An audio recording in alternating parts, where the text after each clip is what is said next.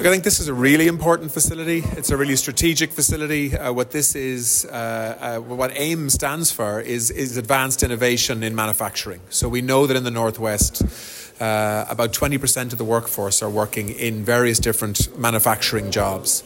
And we want to make sure that the Northwest doesn't fall behind Dublin and other parts of the country in terms of the application of technology and new ways of doing things. And the kind of thing we're talking about is, robotics, digital technologies, 3D printing. There are lots of new technologies now coming on stream.